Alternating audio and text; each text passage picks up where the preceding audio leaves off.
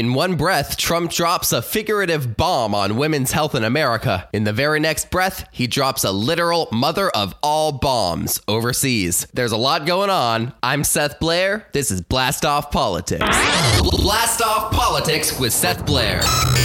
In Afghanistan, last night, the United States military used a large, powerful, and accurately delivered weapon. Legislation back here in the U.S. allowing states to withhold family planning funds. There'll be more on those devastating developments for women's health in just a moment. But first, does this mean war? That's the sound of the mother of all bombs going off from its first test in 2003.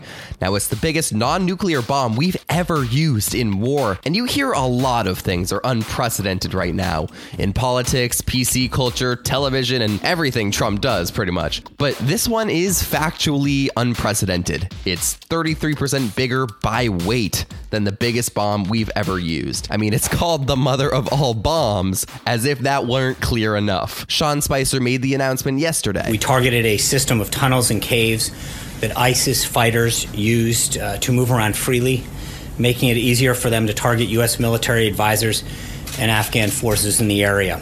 Here's what we know as of around 2 o'clock on Friday, when I'm recording this. The target was indeed that network of tunnels Spicer was talking about that was used as kind of an underground highway by ISIS for weapons and other supplies. The basic idea being it's harder to target these networks with an airstrike if you can't see them from the air. But with a 1 mile radius that's in every direction, you don't exactly need to be precise. According to officials in Afghanistan, 36 ISIS fighters were killed in this attack, and no civilians were even harmed, thank goodness. But a lot of people are wondering if this involvement militarily in Syria is a military war. Are we at war with Syria? Are we for them? Are we against them? Or are we just dropping bombs everywhere? And if we are, is that really what we want to do here? As you know, Congress should be making matters of war and peace, but they're afraid of their constituencies. Someone that's not afraid of the consequences has been making those decisions for them.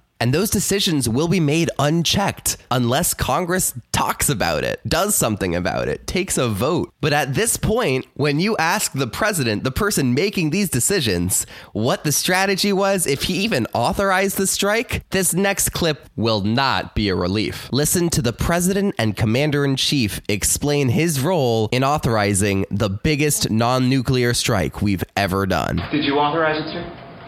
Everybody knows exactly what happened, so... I gotta interrupt you right there, Mr. President, but that's not an acceptable answer. You gotta tell us what happened from your perspective. Everybody doesn't know. I'm sorry. Play that again. Did you authorize it, sir? Everybody knows exactly what happened, so... And what I do is I authorize my military. We have the greatest military in the world, and they've done a job as usual. So we have given them total authorization, and that's what they're doing. And frankly, that's why they've been so successful lately. Oh, you've given the military total authorization. Total authorization. And they, by chance, used the biggest bomb they could get their hands on. Mr. President, you sound less like a commander-in-chief and more like a yes-man-in-chief.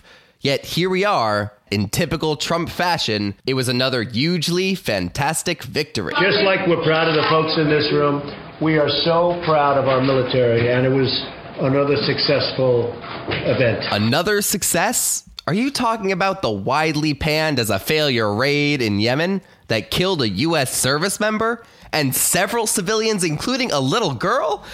Oh, but matters of war and peace are not resolved overnight. And we are going to hear a lot more information in the coming days and weeks. We might hopefully even have a public debate about going to war in Syria. Maybe Congress will even take a vote. But until then, the president is acting alone.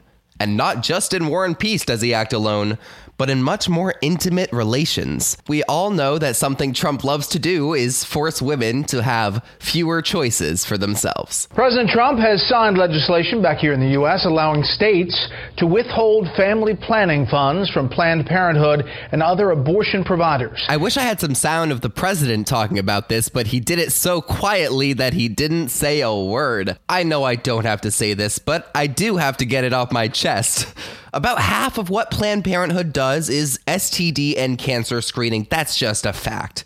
They're not an abortion provider. They're a healthcare provider. And abortion, whether you support the action itself or not, is part of healthcare for women. And in the case of Planned Parenthood, it's about 3%. So Planned Parenthood is under attack again. This should be no surprise considering the makeup of Congress, but just remember the House of Representatives is reelected entirely every 2 years, and local elections that could help you and your neighbors happen every single year. So if you didn't vote in 2016, I'm coming around to forgive you. But if you're not happy with the direction our country is going and you don't vote this year and you don't vote in 2018, well, I may not be so forgiving.